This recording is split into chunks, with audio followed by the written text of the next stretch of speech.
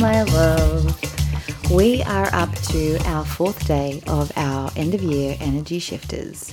And this one is for you if you feel like you are crawling to the finish line, if you feel like you have just basically clawed your way to the end of the year.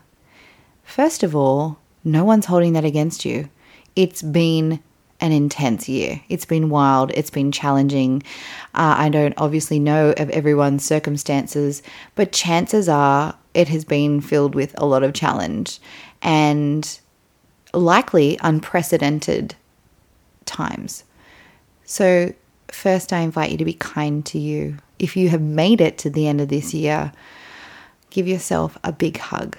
Actually wrap your arms around yourself and hug yourself. I mean, that's not the practice for today, but that's just what I'm feeling is required at this point in time. So what I would invite you to do as an actual practice today, and you can carry this forward with you. It is something that we talk about in my book, A Mother's Pleasure, in the chapter Receive Like a Goddess. Let me share it with you. Today, my love, I'm inviting you to receive. And I'm not just talking about receiving any Christmas gifts that you still haven't gotten on Christmas Day. I'm inviting you to receive anything and everything that can be of service to you. I'm talking about receiving compliments. I'm talking about receiving offers of help. I'm talking about receiving affection and love and kindness. I'm talking about receiving pleasure and joy. So how do we do this when we have spent potentially our entire lifetime giving, and being told that perhaps it is frivolous to receive, or it's vain, or it's not humble, or it's only if you can't do it for yourself, right? Don't accept the help of anybody else. You can do it yourself. Yes, just because you can do something doesn't mean you can't receive the help. You can't receive support. You can't receive love, affection, compliments. You get what I'm saying. So I invite you, particularly today, and moving on from today, obviously, if you wish, to be open to receiving all of it. And notice what your default setting is when that opportunity to receive presents itself to you. How do you respond immediately when someone offers to help you and give you a hand with something?